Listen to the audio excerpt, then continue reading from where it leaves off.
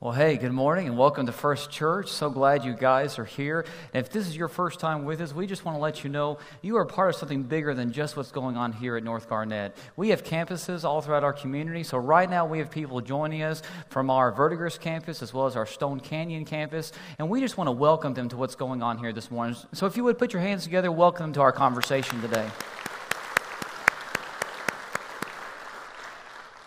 Some of you guys may not know this about me, but when I was a student in Bible college, attending Johnson Bible College, I had a weekend preaching ministry, part-time ministry. It's a little small Christian church, kind of in the middle of nowhere, like 25 people went there. But I preached there for the 4 years I was in Bible college. When it comes to preaching, I cut my teeth there. I mean, it was great. I really loved those people. They seemed to love me, and they were full of grace, and they should have been, because I was a horrible preacher. I mean, I have gone back and looked at some of those sermons that I preached, the notes. It was just bad. I have no idea why they kept me around that long. Some of you guys are probably thinking the same thing this morning as you listen to me week after week, but I was just a terrible preacher. But they loved on me and encouraged me, said things like, oh, you're going to be the next Billy Graham and all that sort of stuff. And I really appreciated those comments, whether they were deserved or not. But one thing that I noticed was I didn't have a lot of time to practice my sermons because I was engaged and, I want to spend time with my girlfriend, of course, and then also as a full-time student, and then I was preaching on the weekends, so I didn't have a lot of time during the week to practice my sermons, and so I thought, that 3-hour drive I make every week in this church, it's a perfect time to practice. So I started practicing in my car. I would drive down the highway and I would go through my message a couple times, actually. And back then, I had a different style than what I have right now. I feel like I'm much more of a conversational preacher, and that's what I want to be. But back then, I would kind of shout and yell a little bit, didn't know any better, kind of wave my arms in the air, get all crazy. And so that's what I would do going down the highway. I would get really passionate about my sermons. And one day, I'm driving down the highway, and I looked down after I finished my sermon, and I'm out of gas. My gas light came on, so I pulled off at this gas station to get some gas, and as soon as I stopped my car, this big old diesel truck pulls up right beside me. And this guy gets out, and he's a big old dude. I mean, a huge dude. And he is wearing boots, and I can hear his boots click as he gets out, of his truck. He spits on the ground, and he looks at me, and he goes, "Boy, you got a problem with me?" And I'm like, "I don't even know who you are. What are you talking about?" He's like, "Oh, you know who I am. I'm the guy you passed on the interstate. You were letting me have it." And I was just like, "What are you talking about?" He said, "Yeah, you were waving your hands in the air. You were screaming. You were letting me have it as you passed by me. And I'm here to settle things." So I looked right at the guy and I go, "You want some of this?" No, I didn't really. I'm kidding. I didn't.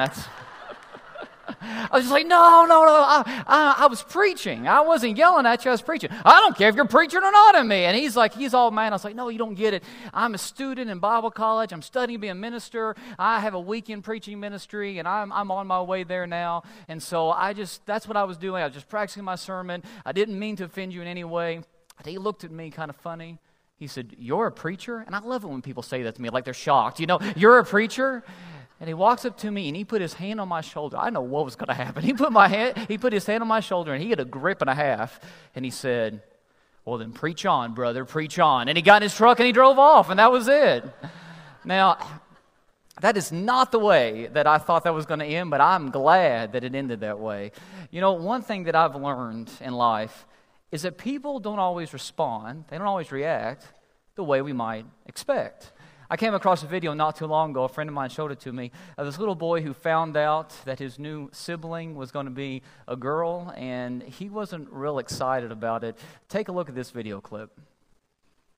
Oh, hi, buddy. Hi, guys. Hey, look what we have. Look on Mommy's tummy. It's a new baby. What is it? It's a baby girl. Oh, man! And you know what her name is? We named her Ruth. I love that. Oh, man, that's great. It doesn't matter how old someone may be. People don't always respond, don't always react the way we might expect. And that's especially true for a guy in the Bible. A guy who had an encounter with Jesus in Luke chapter 19. The way he responded to Jesus, probably no one anticipated. No one expected this response. This guy's name is Zacchaeus, and we're going to learn about his story this morning. So if you have a Bible or a Bible app on your phone or tablet, go ahead and look up with me Luke chapter 19, and that's where we're going to study together. And Luke 19 starts off in verse 1, and this is the beginning of Zacchaeus' story. Jesus entered Jericho. Now, last week we talked about Jesus being in Jericho, but this is a different time he's in Jericho. Jesus entered Jericho and was passing through. A man was there by the name of Zacchaeus, and he was a chief tax collector and was wealthy. Now, before we go any further, Luke wants us to know right off the bat what Zacchaeus did for a living. Zacchaeus is a tax collector. And he's not just any tax collector.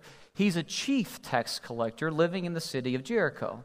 Now, that's a big deal because in the first century world, especially among the Jewish people, tax collectors were hated. They were despised. Now, I doubt if any of us like paying taxes. If I were to take a poll real fast, say, raise your hand if you enjoy paying taxes. If you raise your hand, probably everybody around you is going to be like, he's a weirdo. She's strange. None of us like paying taxes. I get that. But the hatred that the Jewish people in the first century world had for tax collectors went much deeper than that. You see, the Jewish people, the Israelites, they were a conquered people. The Romans had conquered them. And even though the Jews were living on their ancestors' land, they didn't own it. They were not a sovereign nation anymore. Rome ruled over them. And Rome didn't rule with kindness. Rome ruled by force. And how they kept the peace, how they kept everybody in line, was Rome would put soldiers on every street. You would have soldiers on every single street corner who were armed with swords. And Rome told their soldiers, don't be afraid to use those swords. If anybody's a threat to Roman peace, if anybody starts to get out of line, you use those swords. You keep everybody in line. People were terrified of these soldiers. So if you were a Jew growing up in the first century world, you grew up under the oppression of a government that you didn't like. There were soldiers on every street corner forcing you to obey laws you didn't agree with, and you had to live under this government system that did not respect your God and did not respect your people. There's huge resentment among the Jewish people when it came to the Roman government, especially those Roman soldiers. But here's the thing, in order for Rome to maintain peace and have these soldiers everywhere, you had to pay for it somehow. And so to add insult to injury, the way that Rome afforded to have these soldiers, they taxed the local people. So not only are you living under this oppression, you also have to pay for it yourself. And then Rome did something else. They got local people to collect the taxes. Because here's the thing, everybody lived off the grid in this day. There wasn't an accurate record of where everyone lived. So who would know all the family lines and who would know where everybody lived in an area? Well, somebody who had lived there their entire life. So they would find somebody who would be a sellout, who would basically pledge their loyalty to Rome and would go out and collect taxes. And what Rome said was, hey, this is what we want from this region when it comes to taxes. You just collect that, give us our share, give us our cut, and anything above and beyond that you collect, that's your pay. You can collect whatever you want to. If anybody argues with you, you've got those soldiers on your side. They've got your back. They'll make sure you get what you want. There were tax collectors who charged double and triple than what Rome wanted. There's a lot of corruption. So a lot of cheating going on. Tax collectors were extremely wealthy, but they cheated people in order to get their wealth. And one of those tax collectors, we meet him in Luke 19, Zacchaeus. Now here's the thing, Zacchaeus, it's a Hebrew name. It's a Hebrew name that means pure one, but to his fellow Jews, and I say fellow Jew, remember, it's a Hebrew name, he's a Jew. To his fellow Jews, he wasn't pure at all. He was not only supporting the enemy, backing the enemy. The Bible says he was extremely wealthy. And we can infer as we read the rest of this passage, he got his money by cheating his own people. He's a cheater. He's a traitor. If you were a first century Jew, you not only disliked Zacchaeus, you hated Zacchaeus. You wanted nothing to do with him. He's a sellout. He's a sleazeball. No Jewish mother wanted her little boy to grow to be a tax collector. Being a tax collector was considered among the Jewish people to be the lowest of the absolute low. But there was a reason why guys got into the tax collecting business. It was very profitable. In his book, Jesus Prom, John Weiss says that Zacchaeus was the Bernie Madoff of his day. I mean, he milked thousands of people of their hard-earned money so he could wine and dine with the elite of society. There was not just money that came along being a tax collector, there was influence and power. Nobody wanted for a tax collector to be mad at them. Everybody wanted to be on a tax collector's good side. And you would have a lot of money. Probably Zacchaeus had the biggest house in the city of Jericho. He threw the biggest parties, and the who's who of Jericho would come and wine and dine with Zacchaeus. People envied the life that Zacchaeus had because he had a bunch of money. He had power. He had influence. He had Roman soldiers at his command. People envied that life. It was a good life in the eyes of some. But even though Zacchaeus had all this money, power, prestige, and authority, it still appears that something's missing in Zacchaeus' life. Pick up with me, if you would, verse 3 of chapter 19. Remember, Jesus is passing through Jericho. And it says he, talking about Zacchaeus, wanted to see who Jesus was. So he's heard about him. He wants to see who Jesus was. But being a short man, he could not because of the crowd. So he ran ahead and climbed a sycamore fig tree to see him, since Jesus was coming that way. See, even though Zacchaeus might be called the Bernie Madoff of his day, in some sense, he was also the Danny DeVito of his day, because he's too short to see above a crowd of people. And since the average height of a male in the first century world, first century Palestine, was about 5'2", we can assume Zacchaeus was probably 4 foot something. So I want you to picture the wealthiest man, who's also the shortest guy, the wealthiest man in Jericho, running ahead of this crowd of people, climbing a tree in a 3-piece suit just so he can see Jesus. Now, 2 quick historical notes. Proper men in the first century world did not run. We talked about that a few weeks ago when we talked about the parable of the prodigal son. Proper men did not run in public. And one main reason for that is because of the garments you wore, you would expose yourself. Children would run to play, and slaves would run in order to carry out errands. Proper men did not run in public. But also, proper men, respectable men, dignified men did not climb in public either. Again, you might expose yourself. That was embarrassing. Slaves, they would climb. Children would climb in order to play. Not a respectable man. But yet we see in this passage Zacchaeus running and climbing. Why? Because apparently he really wanted to see Jesus. But you know, I'm not sure if Zacchaeus wanted Jesus to see him. Because here's the thing, if Zacchaeus wanted an audience with somebody, all he had to do was ask for it. All he had to do was summon someone, and normally people came when a tax collector called for them. They didn't want to make a tax collector mad. And if the person refused to come, guess what? All Zacchaeus had to do was call out the Roman soldier and say, "Go get that guy." And the soldiers would bring the person to him. If he wanted an audience with somebody, he could have it. And even if he didn't want to actually have an audience or a meeting with Jesus, all he had to do was tell the crowd to move. People would get out of a tax collector's way. Again, they didn't want to tick him off. All they had to do was say, "Move." They would have parted the Red Sea for him so he could see Jesus. But he doesn't do either of those two things. No, he climbs a tree to see Jesus. It's as if Zacchaeus really wanted to see Jesus, but he's not sure if he wants Jesus to see him. And I think that's true for a lot of people in this life. We all know people who want to be close to Jesus, but for whatever reason, not too close. They want Jesus nearby in case they need something from him, but they don't want him too close because they're afraid of what might happen if they get too close to Jesus. So you can imagine Zacchaeus' shock when Jesus does what he does next in verse 5. The passage says, when Jesus reached the spot where Zacchaeus was in the tree, he looked up and said to him, "Zacchaeus, come down immediately. I must stay at your house today." So Zacchaeus came down at once and welcomed Jesus gladly. Now, 2 quick observations I want to make before we go any further. The first one is this. Notice how Jesus calls Zacchaeus by name. As far as we know, Zacchaeus and Jesus have never met before. They've never had an encounter before. And yet Jesus calls Zacchaeus by name. And there's a reason for that. Because names matter. Names matter because people matter. Calling someone by name means you're noticing them. They matter to you.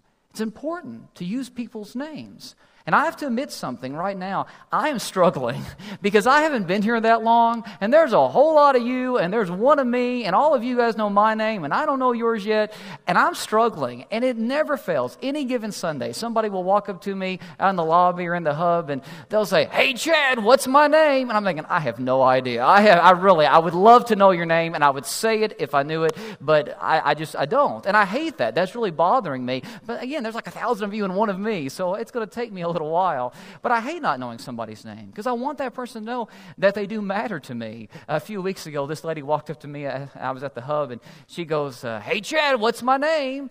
And I said her name right off. I mean, I said it out loud, and she was all excited. I mean, she almost acted like she was honored. "Oh, you know my name? That's great. You're doing a good job." And she was just thrilled. And as she walked off, I didn't have the heart to tell her that she had been a greeter that morning, and she still had her name badge on. And so I just read her name badge. I never let her know any different until now. If she's out there now she knows. But names matter because people matter. And when Zacchaeus hears his name being said by Jesus, he knew he mattered to Jesus. Jesus didn't have to do that. Zacchaeus may not have wanted Jesus to see him, but Jesus saw Zacchaeus. And he doesn't just acknowledge Zacchaeus. Jesus says, "Zacchaeus, I'm coming over to your house today. We're going to party together. We're going to have a meal together. I'm going to hang out with you today." Now, I don't know about you, but when someone I don't know real well just invites himself over to my house, that can be a little weird. It can be a little awkward, especially when you have somebody who just shows up unannounced. It can be a little strange. There's this guy at the church I used to preach at, and I didn't know him that well. He just started coming to our church, and somebody gave him my number. I would like to find out who that was, but somebody gave him my number, and he texted me one Saturday afternoon. He said, "Hey, Chad, are you at home?" And I was like, "Well, yeah, I'm here with my family." And he goes, "Well, good, because I'm in your driveway." And I was like, "Call the police.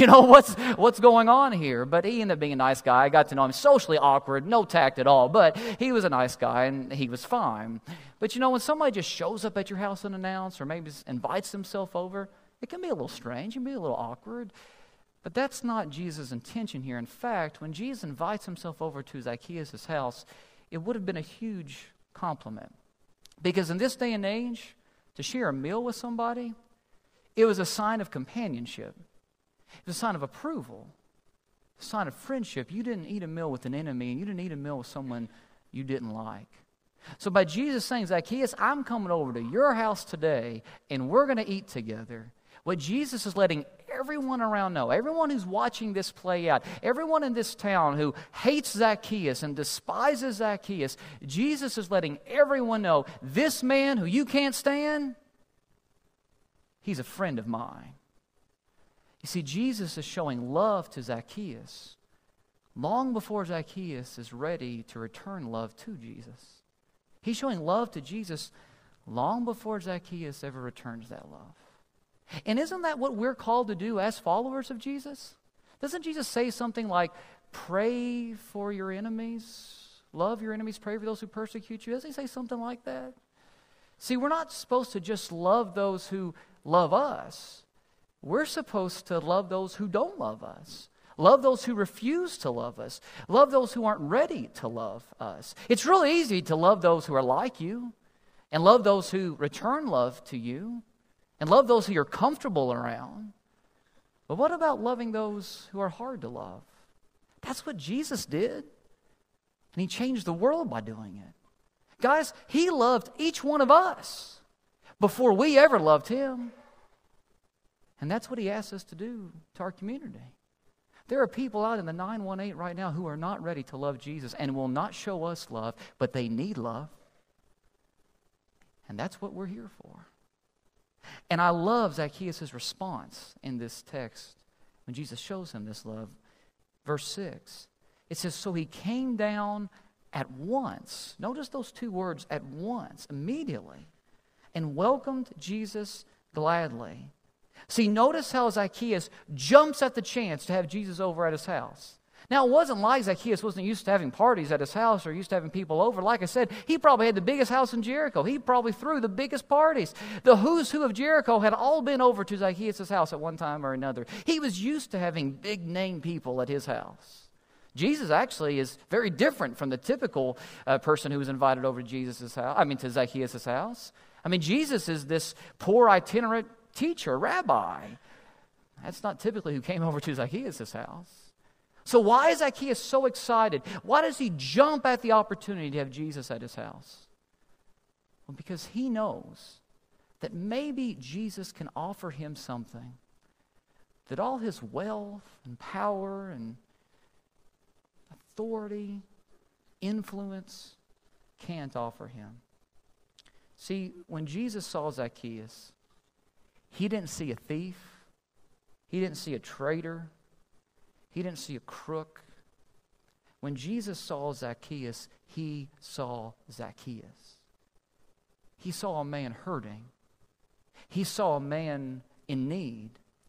He saw a man who was an expert in image management, but who on the inside was completely empty. Jesus saw a man who had everything, but who really had nothing. And isn't that true of so many people? So many people we encounter every single day. See, whether we realize it or not, we were all hardwired to worship. We are all hardwired to do life with God. And if we don't pursue the God who created us, we will by default pursue some cheap substitute in His place. And oftentimes what we end up doing is filling our lives with cheap substitute after cheap substitute that continue to just leave us feeling empty and alone in the end. And I wonder, is there some cheap substitute for God in your life that's taking the place that only God deserves? See, God will not share the throne of your heart with anyone or anything else.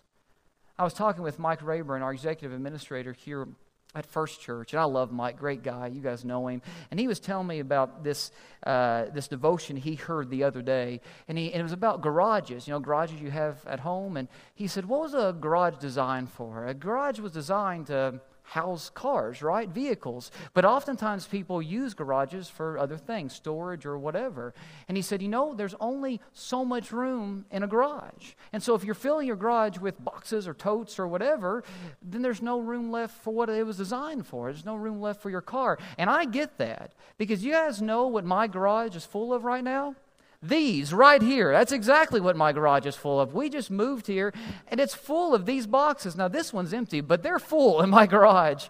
And so I bought that house, and I wanted that garage so that we could put our cars in there. And yet, we're not ready for that to happen yet, because guess what we have to do? We've got to get rid of these before we have space for our vehicles or space for our cars. And that's true about our spiritual lives as well. When we are putting cheap substitutes for God on the throne of our hearts, we don't leave room for Him. And so God isn't going to share the throne of our heart with anyone or anything. And I wonder right now, is there a cheap substitute in your life that's taking the place of God? Maybe it's your success.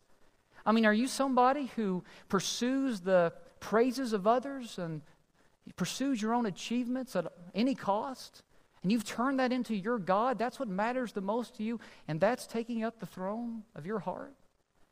Is it maybe your social status?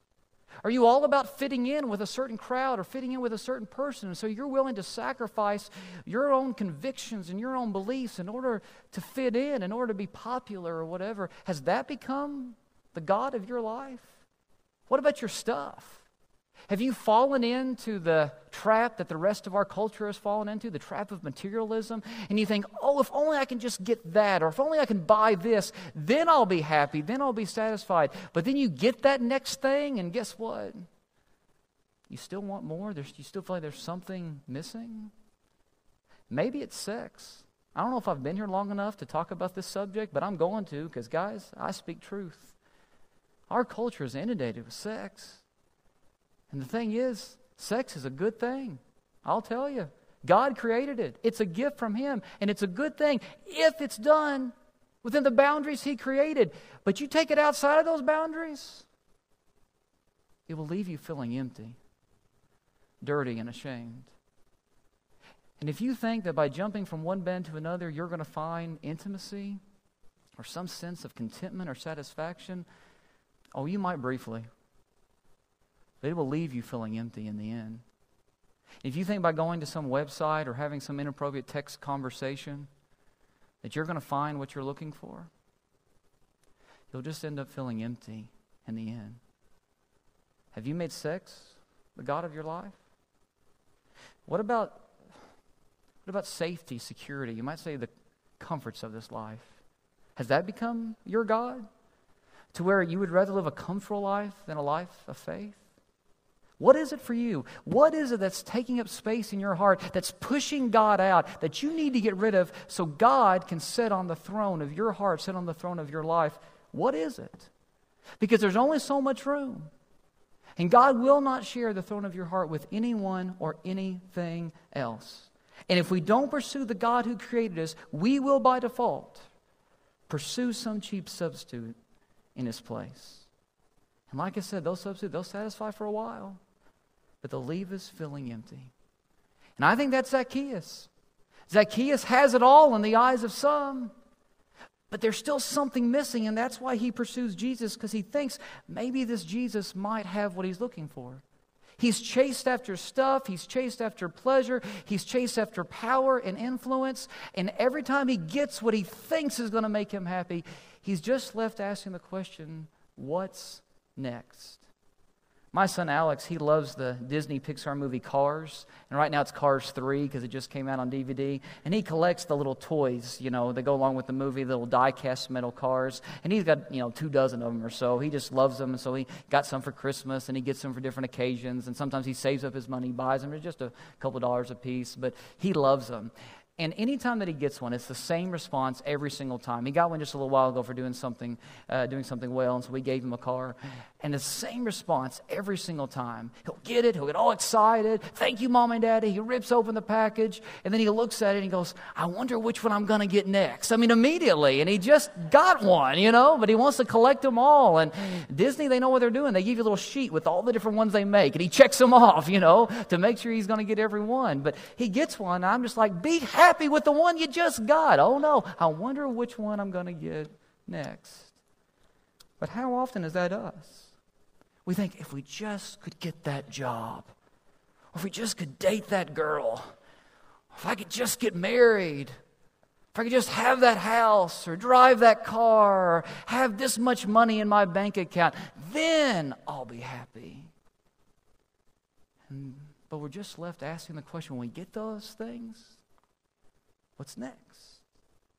Guys, you can be surrounded by people and still be very much alone. You can even be married and feel very much alone. You can have all the stuff in the world and still feel empty on the inside. You can be invited to the biggest parties and still feel very much insignificant. Jesus is offering Zacchaeus in this moment what he's missing. He's letting Zacchaeus know that he is loved by God. He's letting Zacchaeus know he was created for more than what he's been living for. He's letting Zacchaeus know that God wants him to live a better story. Jesus wants to exchange Zacchaeus' story of emptiness and searching for a story of meaning and purpose. But not everyone observing what was going on that day was happy about what was happening. Read on with me if you would, verse 7. And it says, all the people, and I guess these are the people that are just watching, maybe other people invited to the party Zacchaeus threw for Jesus. I don't know, but it's people of town. They're just watching, I guess. And all the people saw this, and they began to mutter, he has gone to be the guest of a sinner. Dun, dun, dun. The New Living Translation says, a notorious sinner. I like that translation. See, the people, they're upset. Because Jesus is hanging out with a guy he shouldn't be hanging out with. And the text says he began to mutter. That word in Greek means they were complaining and grumbling. See, anytime Jesus did anything, there was always somebody complaining and grumbling. So when people start to grumble and complain when I'm doing Jesus' work, I just think, hey, I'm just like Jesus. I'm used to that. There's always somebody who wants to grumble. Always somebody who wants to complain. And the reason why these people are complaining about what Jesus is doing is because they have time-stamped Zacchaeus. They've already written Zacchaeus off. They're saying who Zacchaeus has been is who he will always be. And so their tone is we should have nothing to do with him because they've given up on him. They've time-stamped him. But see, we as followers of Jesus, we never give up on anyone. We never time-stamp anyone. We never say, oh, who that person is who they will always be, because Jesus never did that. No, we believe that Jesus doesn't just forgive people, Jesus transforms people. That's exactly what happens in this passage. I love how it ends. Let's finish it out, verse 8. But Zacchaeus stood up, as everybody is complaining about what's going on, but Zacchaeus stood up and said to the Lord, "Look, Lord, here and now I give half of my possessions to the poor, and if I have cheated anybody out of anything, I will pay back 4 times the amount." Jesus said to him, "Today salvation has come to this house, because this man too is a son of Abraham. For the Son of Man came to seek and to save what was lost." Now picture this.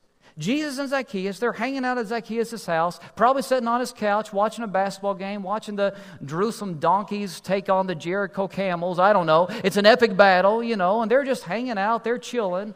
And all of a sudden, out of nowhere, as everybody's in the background just kind of gossiping about what's taking place, and they're upset that Jesus is hanging out with this guy named Zacchaeus, Zacchaeus just stands up.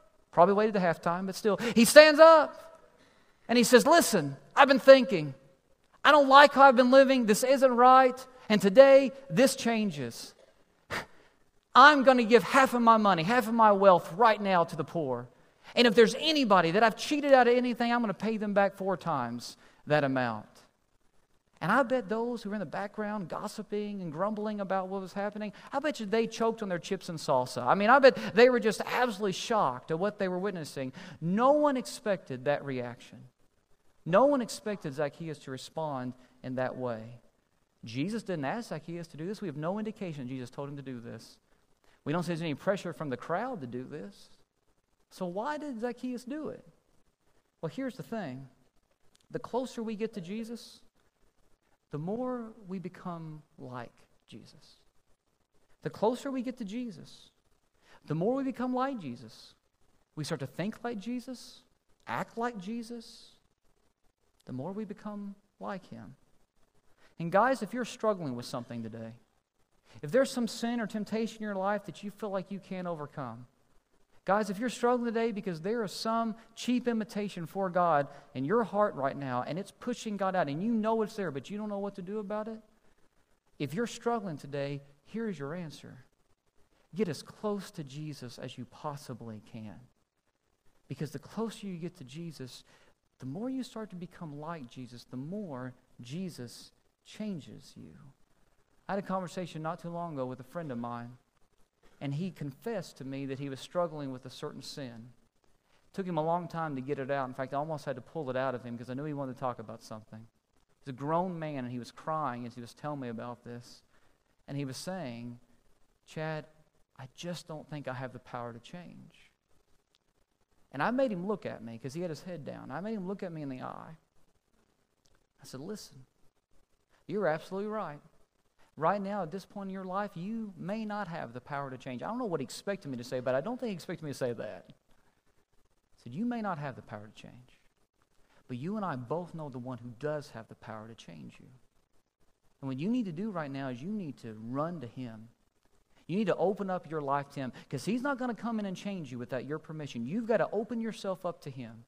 And you open yourself up to Him, you let Him in your life, He will come in and transform your life." And I told him, I said, "What that means is you got to get back in church." He kind of drifted away from church. I said, "I'm not saying that because I'm a preacher. I'm saying that because I know the importance of it for my own life. Guys, I'm not here because I'm paid to be here. I appreciate being paid to be here, but I'm not here because I'm paid to be here. I'm here because I can't survive this world without the church.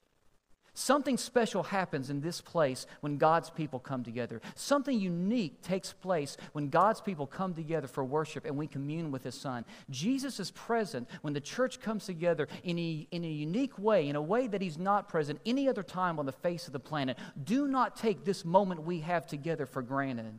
We need this because we experience God in a powerful way, in a way like we don't outside of the church.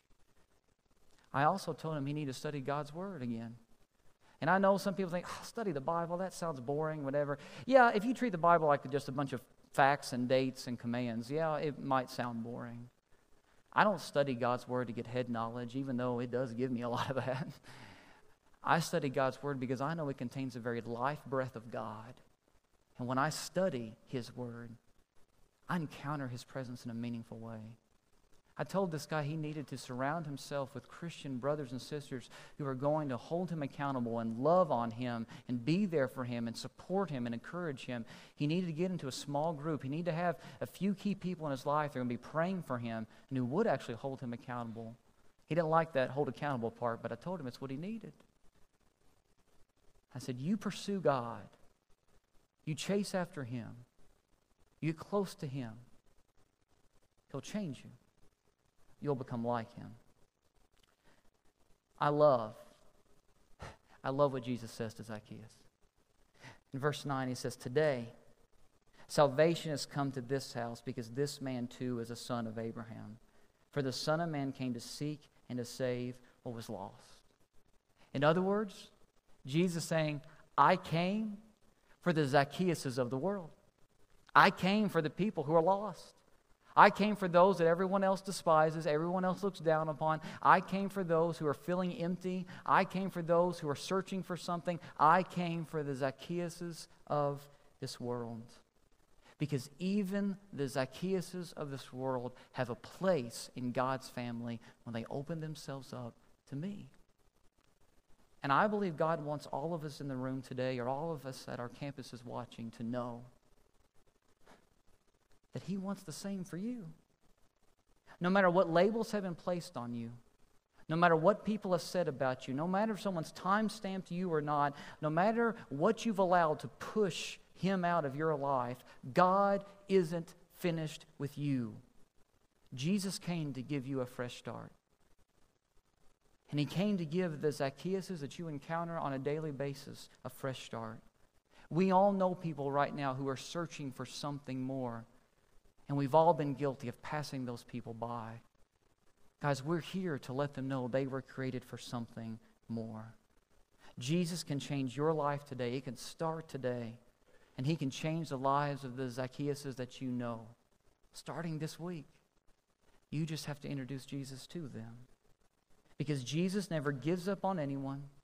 Jesus never time-stamps anyone. No matter who we've become, what we've done, where we've been, the closer we get to Jesus, the more we become like Him, the more He changes us, and then the more He uses us to change the world. Let's pray. Father, I thank You so much for coming for the Zacchaeuses of this world, because I am a Zacchaeus. Now, I never collected taxes. I don't cheat people on a regular basis. But there have been times in my life where it's been very empty. And Father, I've been searching for the next thing to bring me happiness or satisfaction. And I guarantee every one of us in this room today have done the same thing. So we thank You for coming for the Zacchaeus of this world. And Father, we just pray that we will pursue You like we never have before, get as close to You as we possibly can. Because when we get close to Your Son, we become like Him. And we pray that as we become like Him, we can show Him to those around us so that they can become like Him as well. Father, we thank You so much for loving us. I thank You for this church. May we go out and make Jesus famous. It's in His name I pray. Amen.